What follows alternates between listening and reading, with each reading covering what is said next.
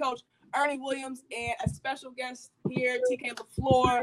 She is an expert mental performance coach. She's going to help me get my mental right so I can play ball again. Now, we're not going to go that far. But today, we're doing a four-part, 4-week series on mental performance. This week, we are talking about confidence. That's today's topic.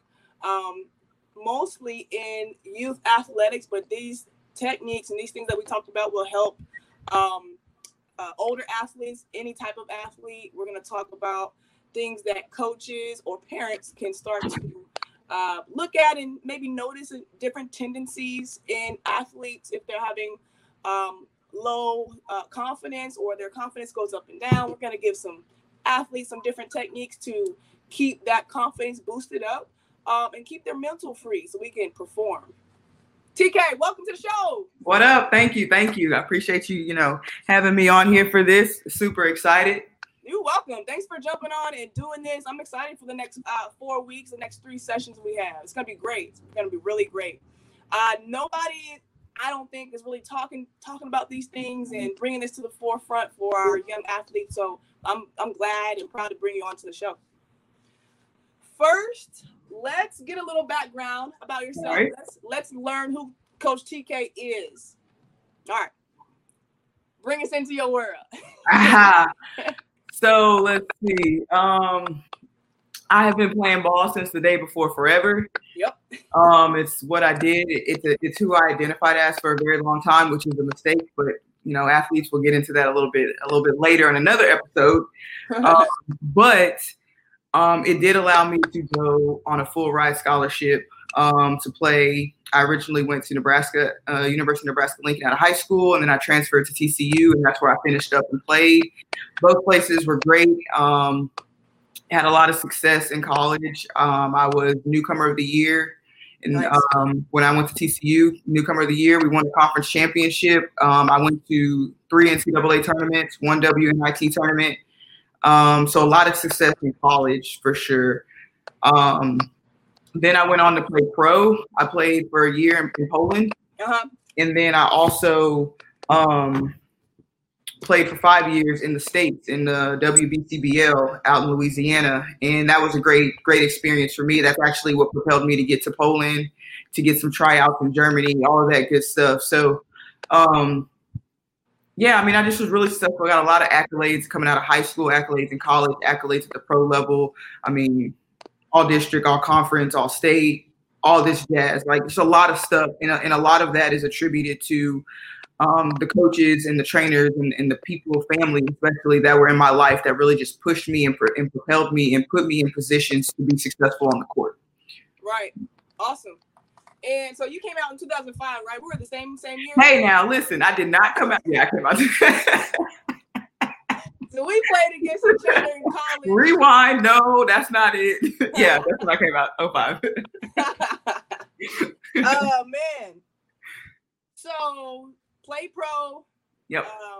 Went to college, and then bring us back to. So let's talk about your experience in college and maybe pro. Can you talk a little bit about just some adversities you went through? Maybe because of the level you were changing into, or, did you have to add some skills, or were there some mental barriers there when you had to make those changes? Yeah, absolutely. So, going from high school to college, it's bigger, faster, stronger, right? Everyone is either at your talent skill level or higher. Yeah. And there's a lot more teams that have players that are 6 feet and taller. And so that makes a difference when you get to the rim. You got to shoot a floater instead of just shooting a traditional layup. Like it all matters. But the other big thing is that something that I really had to learn, is there like a feedback, or is that just me? Yeah. Do you hear that? I hear that too. Okay. I didn't know if it was just me or what. I don't know what to do with that. Let's see. No, that's all right. I don't hear it as much anymore. I kind of just moved my computer a little bit, so maybe that helped. Nope, that didn't help, but that's okay. I don't have any headphones or anything, so, but I'll keep going. But the biggest thing really going from high school to college is I went from being a big fish to a small fish. And I wasn't ready for that because I wasn't ever used to that. I was always used to being one of the top players on whatever team I was on. I was used to being a go-to player, a player that was in the game down the stretch. The coach trusted me, depended on me to make plays. And then when you get to college, it's not always like that, depending on where you go, depending on your skill level, your talent level, what your drive is, all of that stuff. So that was a big adjustment for me. And that actually played into my confidence, and it actually impacted how I felt about myself, how I felt about my game, my skills, my talents, all of that stuff. And I was like, oh my gosh, maybe I'm not good enough to play at this level. But I knew I was, but I wasn't showing it with how I was playing in practice, how I was playing in the games. I was very inconsistent. And when you're inconsistent, that impacts your confidence because if you don't know what version of you, what player of you is going to go out on the court, how can your coach trust to put you in the game if you don't even know? And so that's why being consistent is so important. But it's a mindset, it's a mentality. It's you have to know you're the best player on the court. Even if you're not, it doesn't matter. Tell yourself you are, because then you're going to want to compete so hard to be the best player on the court that you're going to naturally play at the level that you're supposed to play at consistently. So I had to learn how to do that on a consistent basis. And I'll be honest, it took me my whole freshman year to figure that out. It took everybody's whole freshman year. No, Courtney Paris, it didn't take her freshman year. It took her 2 games. Took her 2 games. 2 games and she was good. Wow. Yeah. But I'm just saying, like, it took me my entire freshman year to figure this one thing out. Mm-hmm. And it's only because I've never had to deal with it. Because, like I said, in high school, I was one of the best players. I was like ranked number 5 in my class coming out for guards. So there's not a lot of people between 5 and 1. So why would I think that I need to worry about that? Right. But you do. It doesn't matter if you're the top player in your class or you're the last player in your class. You still have to make that transition. And it starts with your mindset. It starts with confidence. So I definitely had to figure that out. But going into my sophomore year and then on down the line, started putting in extra hours in the gym, started really believing in myself, focusing on what I could control. And once I started doing that, my level of play remained consistent. You were naturally going to get stronger. They were going to put you in the weight room. You were naturally going to get faster. They were putting you on programs. So all of that stuff you didn't have to worry about. I just need to focus on, for me as a guard, my ball handling, my shooting, and my dribbling. And my defense. Yeah. And if I had those consistent, I was good. Yeah. And I'm glad that you pointed those specific skills out, because what I was going to add to you talking about having a killer mindset, right? Trying to be the best player on the court. In addition to that, knowing what you do the best. Like, what is your purpose on any team that you can get on any game that you play? Pick up it doesn't matter who you play with. What are the things that you do naturally? What are your things that you do? And you just listed yours off, right? You just listed yours off. So you understood, okay, I got to put that work in. I got to do those things that I know I can rock at. I know I'm the best on this team for. And then in my mind, believe that I'm the best at that. It's a mentality. Confidence is a mentality. Confidence it's not necessarily you have it or you don't. Either you believe it in your mind or you don't believe it in your mind. That's it. And it's what you tell yourself every day. What are you thinking about every day? What do you focus on every day? Controlling those controllables. Do you say, confidence truly is, it's a choice. And you own your confidence, right? No one can take it from you, but you can most definitely give it away. It's sort of like your peace and your joy.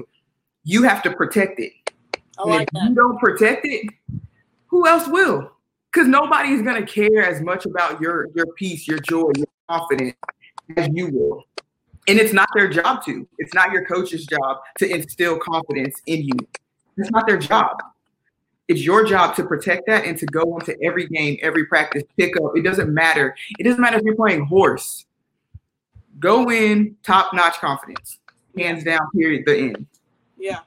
And I think, too, if you're just, like you said earlier, just if you're just trying to compete on the highest level of you, that a lot of things, if you just try to do a lot of things like compete all the time, give your best, confidence naturally rises. If you put the work in, if you do what you're supposed to do in the weight room with the programs that our colleges give us, your confidence will naturally rise. But there's a consistency and a patience that you have to have with all the work that we do, the film, the extra shots, right? Everything. It's just it's you got to be patient, but it's a consistency, and once you're consistent, man, that confidence will show up at the right time. It's so it will.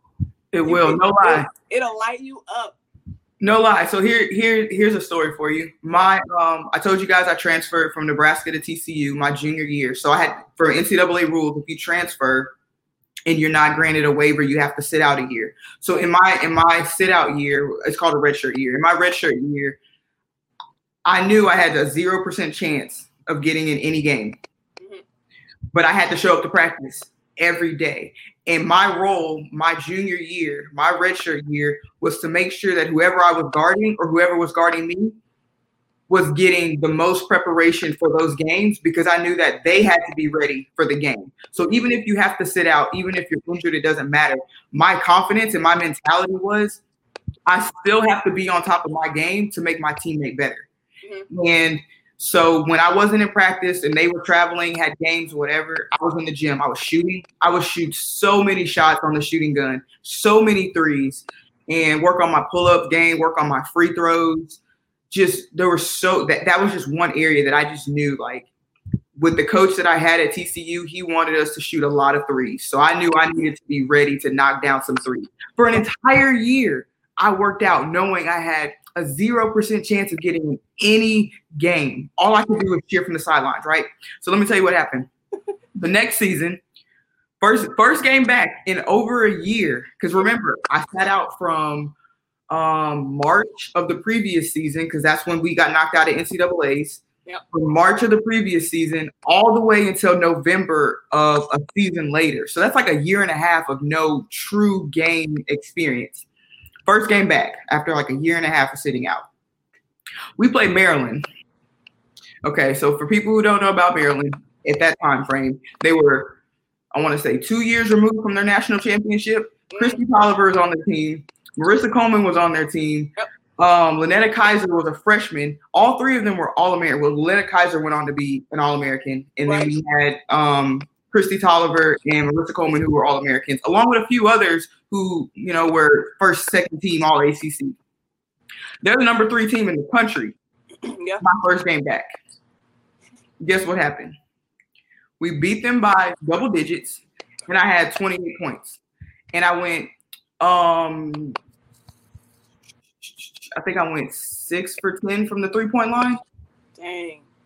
So the point of telling you guys this is, if you put in the work, it doesn't matter how long you have to work. If you put in the work, just like Ernie said earlier, you will get to the point where you're so confident, and at the right time, you will see all of your work just like, boom, there it is. And then you're going to be like, man, if that's what I have to do to play at this level all the time, it's worth it.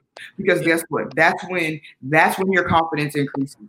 That's when, for those in high school looking to get a scholarship, that's when the looks start coming from the college coaches. That's when your coach starts to trust you more because you're playing consistently.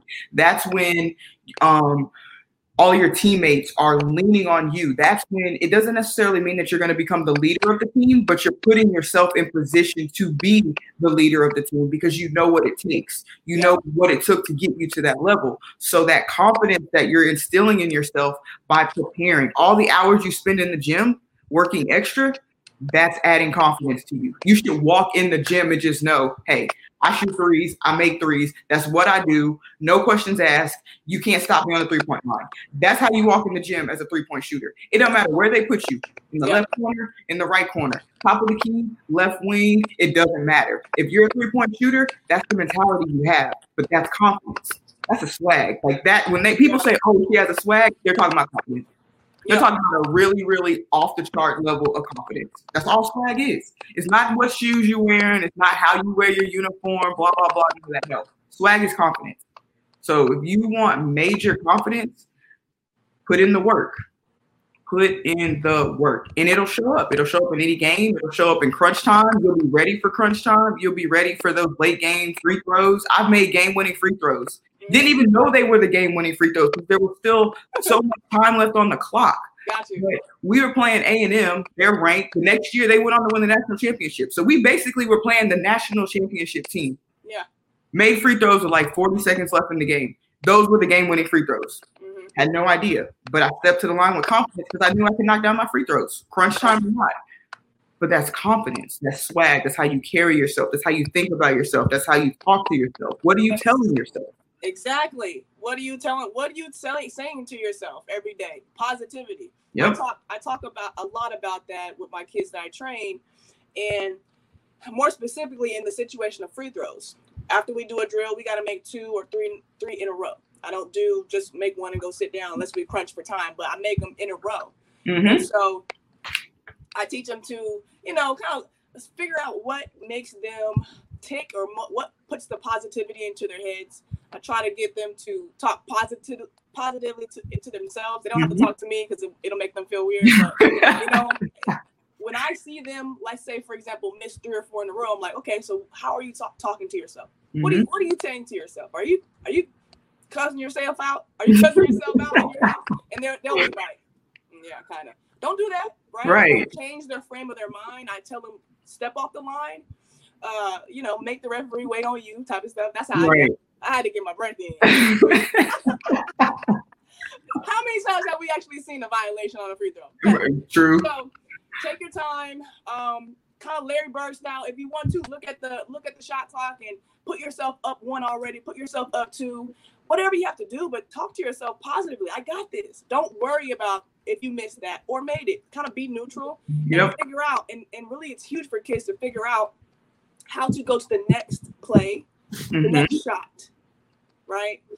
I see that a lot in the training, and I want to get better at how to notice that, but then also how to give techniques to them as far as thinking more positively about themselves. And sometimes you got to walk around talking to yourself. I'm gonna do this. I'm gonna make it. I got this. You have to. I've done it. Yep. You have to. I'm talking to myself. I had a streak of bad games. I'm walking to practice. I'm like, I got this today. Ain't nobody getting no rebounds today. Hey, I've written rebound on my wristband to remind myself to rebound. Whatever you have to do. We've done it all. We've probably done it all. Any kind of thing that will motivate us and remind us in the game. Oh, okay, let's go. I got this. Right. So, think about I don't know how many Kobe fans are out there, but think about Kobe Bryant's doing work. And they had him mic'd up in the Spike Lee joint. If you hear how much he was talking to himself and to his teammates, because talking to your teammates helps you just as much as it helps them. Yes. It lets you know, it keeps you mentally engaged. It does. If you aren't mentally engaged, your confidence can waver. Your play can waver. So you have to find ways to remain mentally engaged. Mm-hmm. And the other thing, for the 10-part series for Michael Jordan Last Dance, right? Think about all of the times that he was talking to himself. Think about all of the times that he made games within games. Think about all of the times that, specifically with the Reggie Miller, one of the first times that Reggie Miller played Jordan, they were talking about how Jordan didn't come out. He wasn't playing very well. He was still being Jordan, but it wasn't like, oh, snap, that's Jordan. It wasn't that level of play. And so Reggie Miller was like, are you serious? Like, this the Jordan y'all been talking about? This the Michael Jordan y'all been talking about? And then what happened? That's all Michael Jordan needed to hear. Just that little bit. And he lit Reggie Miller up. That was a backfire, Reggie. That was a backfire. Right. It's just like, so you have to find, if you can, if that's what drives you to just like take your game up to another notch, because think about it. When you're at that level of play, your body language is different. Your self-talk is different. Your focus is different. And all 3 of those things are needed for confidence. So think about this. If you see one of your teammates coming to the game, I was always taught to treat every sub like an honored guest. You want them to automatically feel like, hey, I belong here. I can be a part of this 5 that's playing. I can do great things, right? So think about if a sub comes in the game and their head is down and they're kind of walking really slow and they're just like, okay, I guess I'll go in. Are you going to have confidence in them?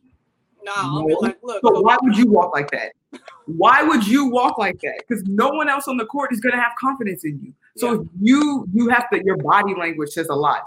You know, head up, shoulders back, you know, you're walking stern, you're walking with confidence, you're walking briskly, like you're moving with urgency. All of those things exude confidence, because when you start doing that, you start to get that feel of the game. That's the flow that people are talking about. Like, man, she's just in rhythm. She's in the flow of the game. He's in the flow of the game, whatever.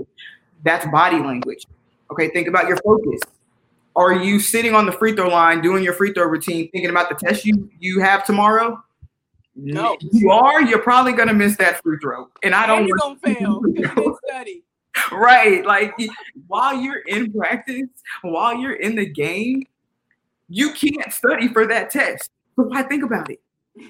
You can't. You can't pull your book out on the free throw line and say, okay, A squared plus B squared equals C squared. Like, you can't do that. So where is your focus? Because your focus is going to determine, it plays into your confidence, which plays into your body language. All of that goes together. And then back to what E was saying, your self-talk. Are you saying, oh man, I'm the worst person on the team. I don't belong here. She's better than me. Comparison will eat away at your confidence. So, and that's a part of self-talk. So what are you telling yourself? I'm not as good as her. Who cares? You don't need to be as good as her. You need to be the best version of you. Yes. That's what the coach recruited you for. She may be better at ball handling. You may be a better shooter. The coach didn't recruit you to dribble the ball. She recruited you to shoot the ball. So who cares if you can't dribble as well as she can? Let her dribble. You shoot. It's okay. That's why it's a team. But your body language, your self-talk, and your focus, that is so important to your confidence. And the faster you can identify what those things look like when you're playing at your ultimate best and what they look like when you're struggling, the faster and easier you are going to be able to correct them as soon as you feel that decline coming. The faster you self-correct, the more consistent you're going to be, because that dip is not going to go as far. Yeah. Oh, yeah, that's great. That's great. Can you talk about, and I this popped into my head when you were talking about comparison and comparing ourselves to other players and other players on other teams. That's just that's a downhill. That's a no-no from the jump. Can you talk about players that may have confidence issues around their size, smaller point guards, or even bigger? We call them big men, but bigger men or ladies that are uncomfortable in their skin. Yeah, right. Yeah. So unfortunately, that is a part of puberty. You become a bit more uncomfortable, male or female, in your skin. And that's just one of those things where, let me see, the best way to phrase it is, that's where you really have to hone in on what your strengths really are. Because when you start comparing to, oh man, well, she's a bigger point guard than me, that doesn't take away from what you can do. Think about Andrea. Okay, for people who may not know, I played against Andrea Riley. She is not the tallest point guard by any means, but the girl is explosive. She's effective. She can slice and dice. She can get her shot off. It does not matter. If she tells herself, you can't guard me, it's game over. The girl is beastly. One of the best players to come out of Oklahoma State in a very long time. But she's not very tall.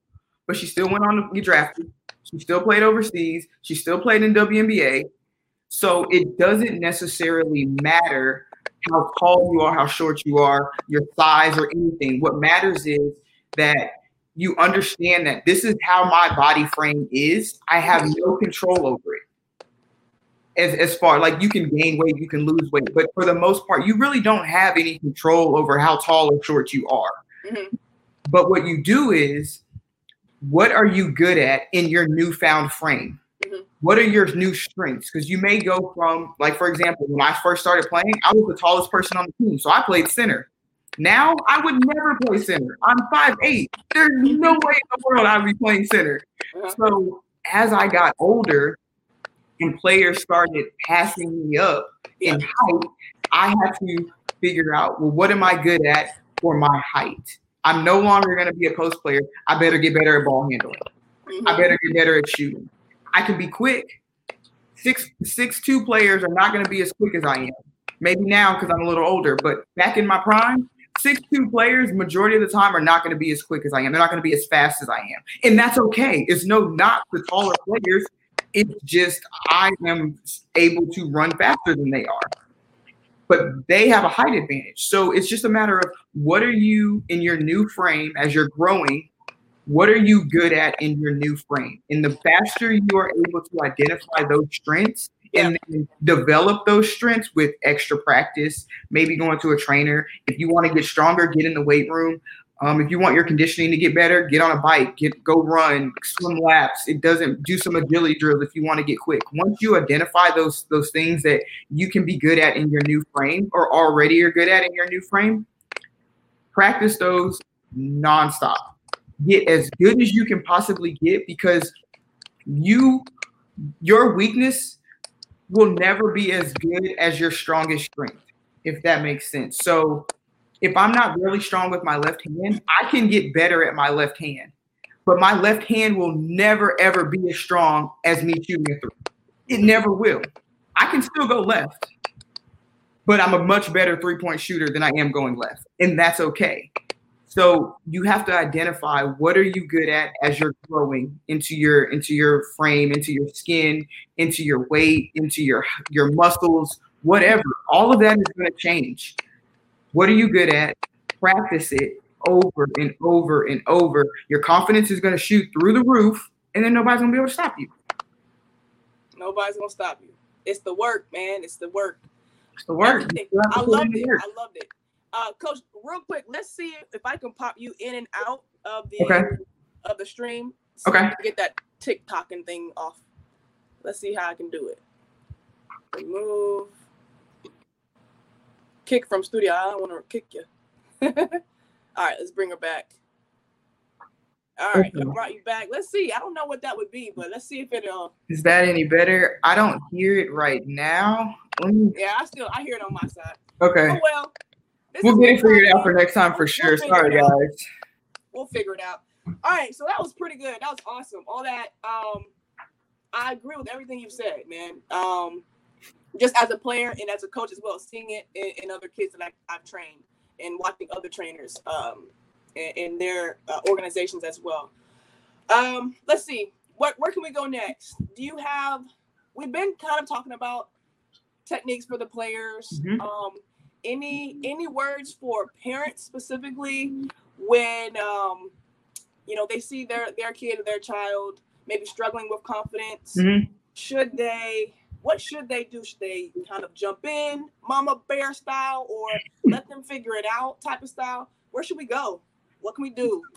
That is very interesting. My dad and I was just talking about this the other night. I really wish that noise would stop. So it's one of those things where you have to kind of go between being tough on your kid, but also being like the safety blanket where they can like just have a conversation with you. Like it's because think about it. If you have a bad game, if you're struggling, whatever, the athlete is already beating themselves up. The coach probably yelled at them more than normal during the game, after the game, in timeouts, at halftime, in every other minute. Yep. Their teammates may or may not have been saying things to them, or their teammates are like shunning them because they're not happy with how well they played. Yep. So all of these things are going on, and then they get in the car and you yell at them. Well, that's not helping. It doesn't help. It just makes it worse. So there's like a time and a place. So it's just a matter of saying, I know it was a rough game. Even if you wait one day, like let the emotions just die down. But it's a matter of saying, like, I know it was a rough game. What did you do right? What did you do wrong? How do you feel about the game? And then listen. Let the athlete, let your children tell you what their thoughts are because they have thoughts, and they're probably gonna beat themselves up more than you beat them up in regards to how they feel about their play. And then remind them, like, okay, you had one bad game. Don't make it 2. Don't make it 3. Don't make it the rest of the tournament. Mm-hmm. You know, there's a lot more to play during the season. If you're an AAU during that tournament, so then be like, okay, just give them the reminders. Like, what are you good at? Well, I'm good at this, this, and this. Well, did you do those things in the game? Maybe I did. Maybe I didn't. What was your body language like when you walked in the game? Mm-hmm. If you're a starter, did you start with big, bold, oh yeah, we're about to get this. I'm ready. I'm locked in. Let's go. Yeah. Or were you just kind of like, well, it's another game. It probably doesn't matter because it's the first game of the tournament. Did you have that type of body language? Did you have that type of mentality? What have you been telling yourself? Mm-hmm. When this point in the game happened, what were you telling yourself? What were you focusing on?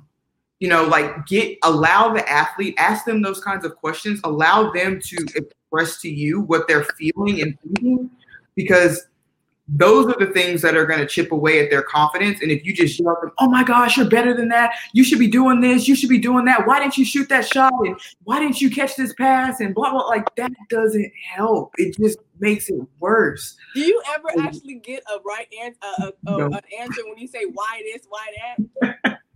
You don't get an answer. If I knew she wasn't open, I wouldn't have passed the ball. Right. And parents, realize that what you see from the stands is not what we see on the court. Yeah. A lot of times it's obvious to you, like, why didn't you just give her the ball? Well, because dad, because mom, when I was standing on the wing, there was my defender and there was another defender in help, and this girl was playing top side, and I didn't feel confident making that wraparound pass with my left hand. Mm-hmm. So I passed it to the top of the key. Yep. I know you saw her wide open, but there's so many angles and this and that. So it's hard to really compare what the athlete sees versus what the parents see versus what the coaches see on one play. And so just allow.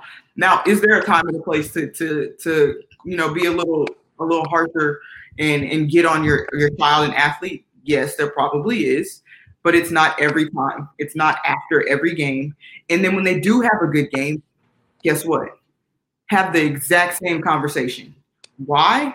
Because then they're starting to piece together, and you're helping them piece together what they're thinking, what they're saying, what they're doing, what they're focusing on, what their body language says when they have an amazing game. And then what the answers look like when they don't have the best game. Mm-hmm. Now they're starting to see, like, man, if I can eliminate these over here, I can play at this level more consistently. Well, what do I need to do that?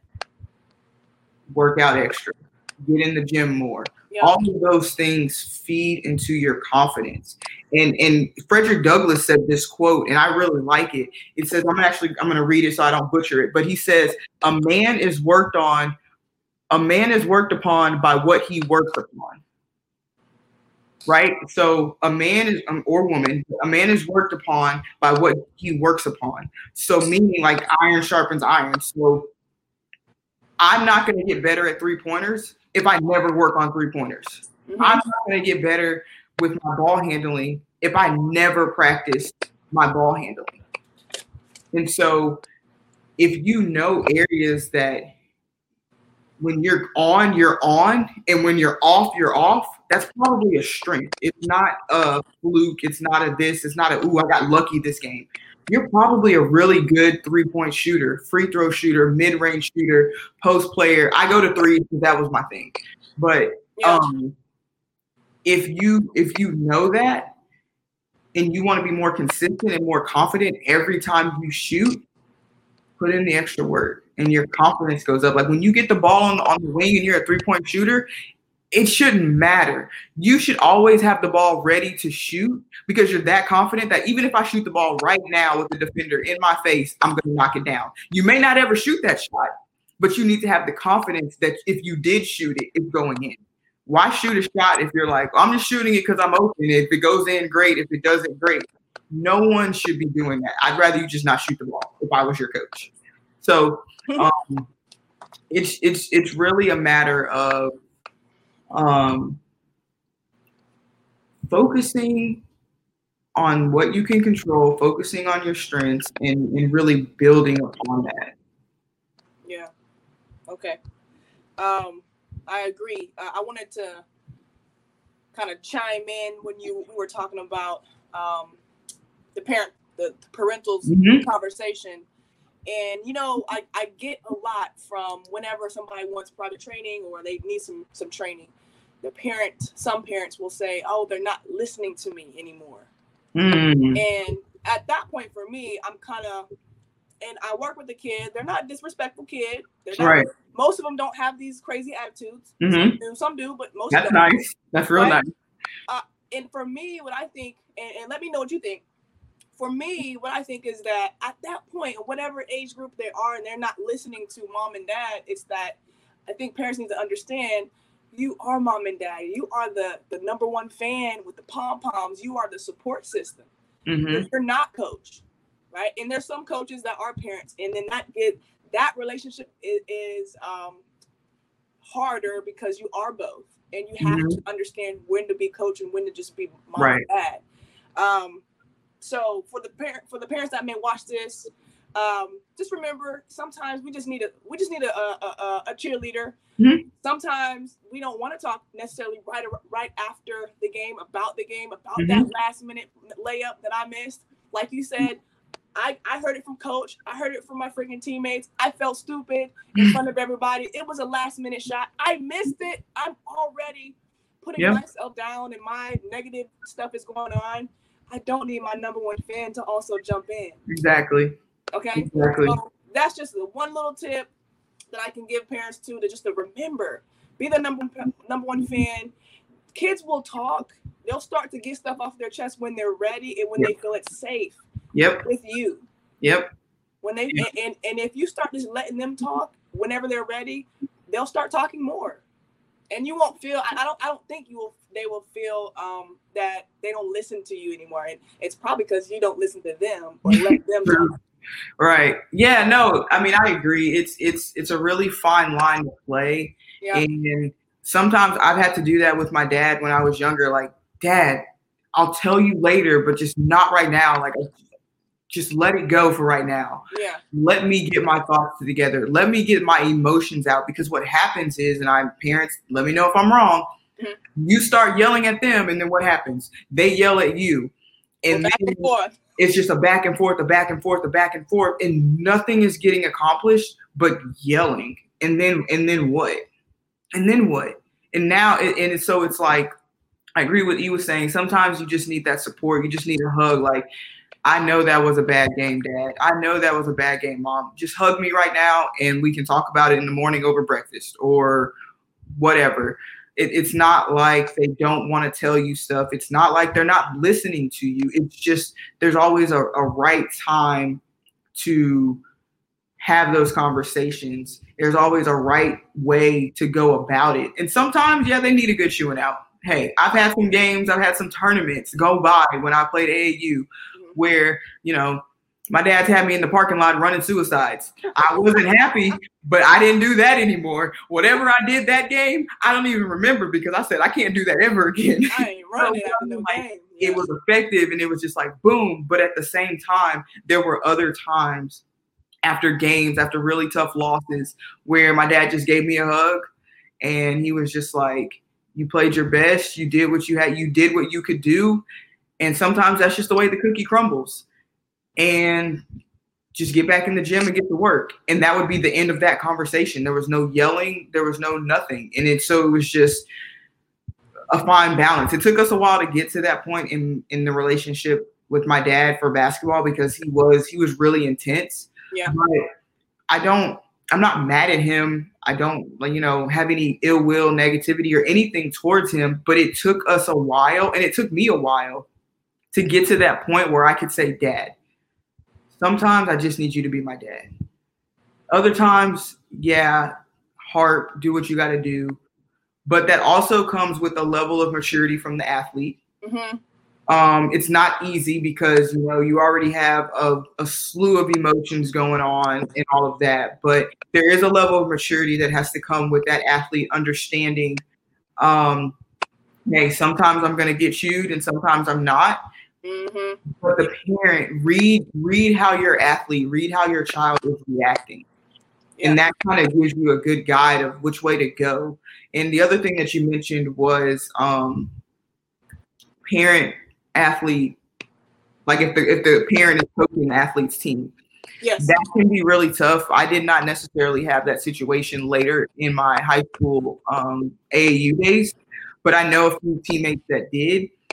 And I think what worked for them was there were a lot of teaching moments that we probably didn't see as a team. So we may have only seen like the coach-athlete relationship, but we never saw the parent-daughter relationship, the car rides where the teaching moments were happening, the film sessions at home where they're watching film and be like, okay, remember in the game when I was yelling this is what I meant by it. And they're watching the film together to actually see what the coach was trying to get the athlete to understand.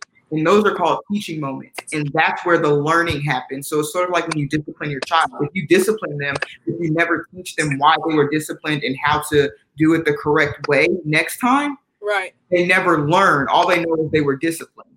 So you have to have a good mix of teaching and being tough on them, being hard on them, because coaches are going to be hard on them. You don't want to baby them, because when you get to college, the coach is going to yell. They don't have time to really baby you in the heat of the moment. But you still need those teaching moments, because those teaching moments are the moments that a lot of people just don't see at all. But they're so important to the growth of the athlete and to the confidence of the athlete. Awesome. Yeah, I totally agree. And I did have that relationship where my mom was actually my coach growing up in rec league and in high school. And then for AAU, she was mom, and I loved it. But I loved her when she coached me too. And I had to have that sit down, that mature conversation. I think I was a junior, and it was tough. I don't know how it was for you, but it was nerve wracking. But she was, at the time, she was very open, and actually she changed. So what was going on was, of course, we're getting coached. I'm getting coached how I'm supposed to. And then we would take it home on the car ride home, at dinner, and never morning. And I'm like, look, I'm a McDonald's All-American. I know I should have pump fake. I should have passed it over the top. I know I should have did it, right? So I had to just tell her, kind of stick up for myself and say it maturely, right? Not with attitude, not crazy, because you can't come at mom. Right.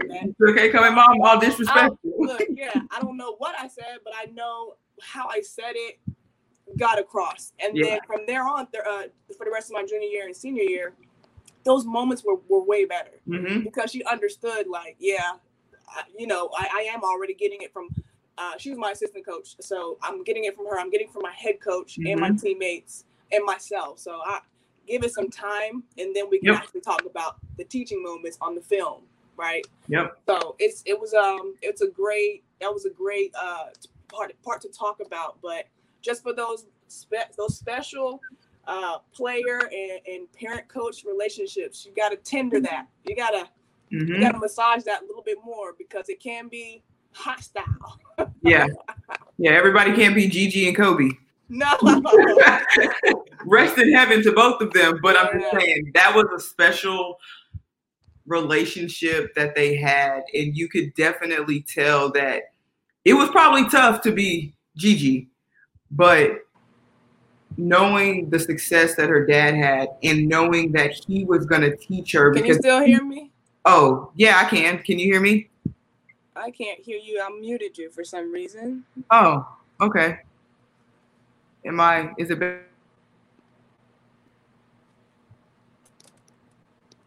Uh-oh. Let me pop in and out. I don't know what's going on.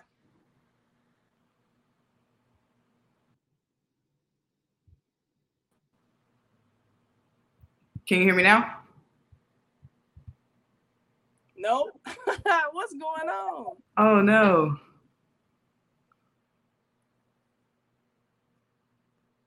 All right. Let's see if this will work. Add to stream. Can you hear me now? I can hear you. All right, cool. Okay, interesting. What was the last thing you heard? I don't know. No? Okay. I know I was talking about Kobe and Gigi, but I know that it was one of those relationships that it was probably hard to be Gigi because she's getting coached by one of the greatest to play the game of basketball. But because of how Kobe was, like his mentality, the Mamba mentality, right? He was all about mindset. He was all about being the best you can be and finding ways. Like even as he got older, just like with Jordan, his game changed because he wasn't necessarily the quickest and the fastest anymore. So he adapted to that. And that's a mentality thing. And he was teaching that with Gigi. So I know that there were times where their relationship probably was they were butting heads a lot. But then there were so many teaching moments that she was getting that it kind of offset, and it keeps that love for the game present. It keeps that love for the game in the forefront. And once you lose love for the game, you might as well just hang it up because it's not going to be the same. I know that because for a while, I got to a point where I was like, I don't want to play basketball anymore. And I stopped playing after that because I wasn't going to be any good to anybody on my team, to my coaches, to myself. I wasn't going to do myself any justice by playing when I no longer had a passion to play. And that's okay. There's nothing wrong with that. But you have to recognize it, own up to it, and then take the next steps necessarily. But that's another topic for another day. Absolutely. But the teaching moments that are what really just make any kind of relationship better. Mm-hmm. It's not always going to be, daffodils and rainbows. We wish, but it's not. Awesome. All right, Coach. That's almost out of time for today's session. Any last words or quotes or thoughts that you didn't have a chance to elaborate on that you might just want to get out there? I do have a quote written here. I'll start with the quote and then I'll go into the last little bit that I wrote down. Okay. But it's by Henry Ford, and it says, "Whether you think you can or you can't, you're right." And so that plays right into confidence. So if you think you're the best player on the team, you're right. If you think you're the worst player on the team, you're right. So be very mindful of what you tell yourself, of what you believe. Be very mindful about what you let in as far as outsiders. Don't get caught up in comparison. Don't get caught up in, well, why is she getting more playing time than me? Yeah. Why are they better at this than me? I need to play like them because my game apparently isn't good enough. Like, don't get caught up into any of that. Mm-hmm. Be very mindful about the type of messages that you let into your mind and into your subconscious. And that's going to help keep your confidence level at a really high level. And the last thing that I want to say is you can talk yourself up or you can talk yourself down. Either way, you're going to begin to believe what you say to yourself. Yeah. Right? And then also with your body language, your body language exudes confidence. So when you mentally choose to be confident, your body language follows. Mm-hmm. So it really is, confidence really is a mindset. It's a choice. It's a decision to wake up every day and say, I'm confident in my abilities, in myself. I know I can do it. Yeah. And then you go out and you do it. So that's really all that I have on confidence. If you want to dive more into some of the things that I've said, I'm going to just do a little plug here if you don't mind. Do it. If you want to dive more into more of what I said about how to identify your body language and your focus and self-talk and all of that stuff, please check out the website. It's www.mindset180academy.com. It's right there on the bottom banner. Mm-hmm. Shoot me an email, which is on the screen. I'm always open to having these conversations. I'm wanting and open and available to work with the athletes, with the teams. It doesn't matter, getting you on the schedule, getting you on the calendar to start working through mental performance training, because this is an art. Just like you do skills, you do drills to gain your skills on the court. We do drills. We do mental performance drills that enhance your skills, and that becomes your mental performance skill set. It's the same concept. We just do it all with our brains. And so that'll help keep you playing at a high level consistently. Absolutely. We're going to dive in more to the 180 Academy in our next session and talk more about what you offer so people can get in your deep. Yep. And we lost our host. Yep.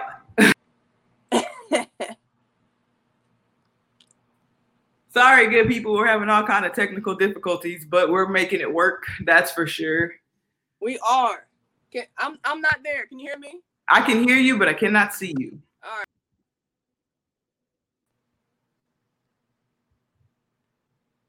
What in the world? It's okay, guys. Well, it's my show now, people. What's up? Look, I got the black square going on. Black square going on. Anyway, we're gonna talk more about your 180 Academy next session. We're going on Mondays at 4:30 for the next 3 weeks? 3 weeks. And we are going to chop it up about mental performance. Okay, so like I was saying, you guys need to email her. She's gonna talk more about what she can offer your teams, your individual players. And the stuff is so great. It's so great, and we need this. You have to have a mental capacity and a high confidence player and team to have that performance on the court, and that's all we want. We want that performance on the court, so it's got to start with that thing that's above our eyes, that brain, okay, and that heart, what we think about ourselves. Coach TK, thanks for coming through. Thanks for having me. All right. So stay on here, Coach. I'm going to end the live, and we are going to see you guys next Monday at 4:30. We got a new topic. All right. Peace out, y'all. Have a good one. Thank you.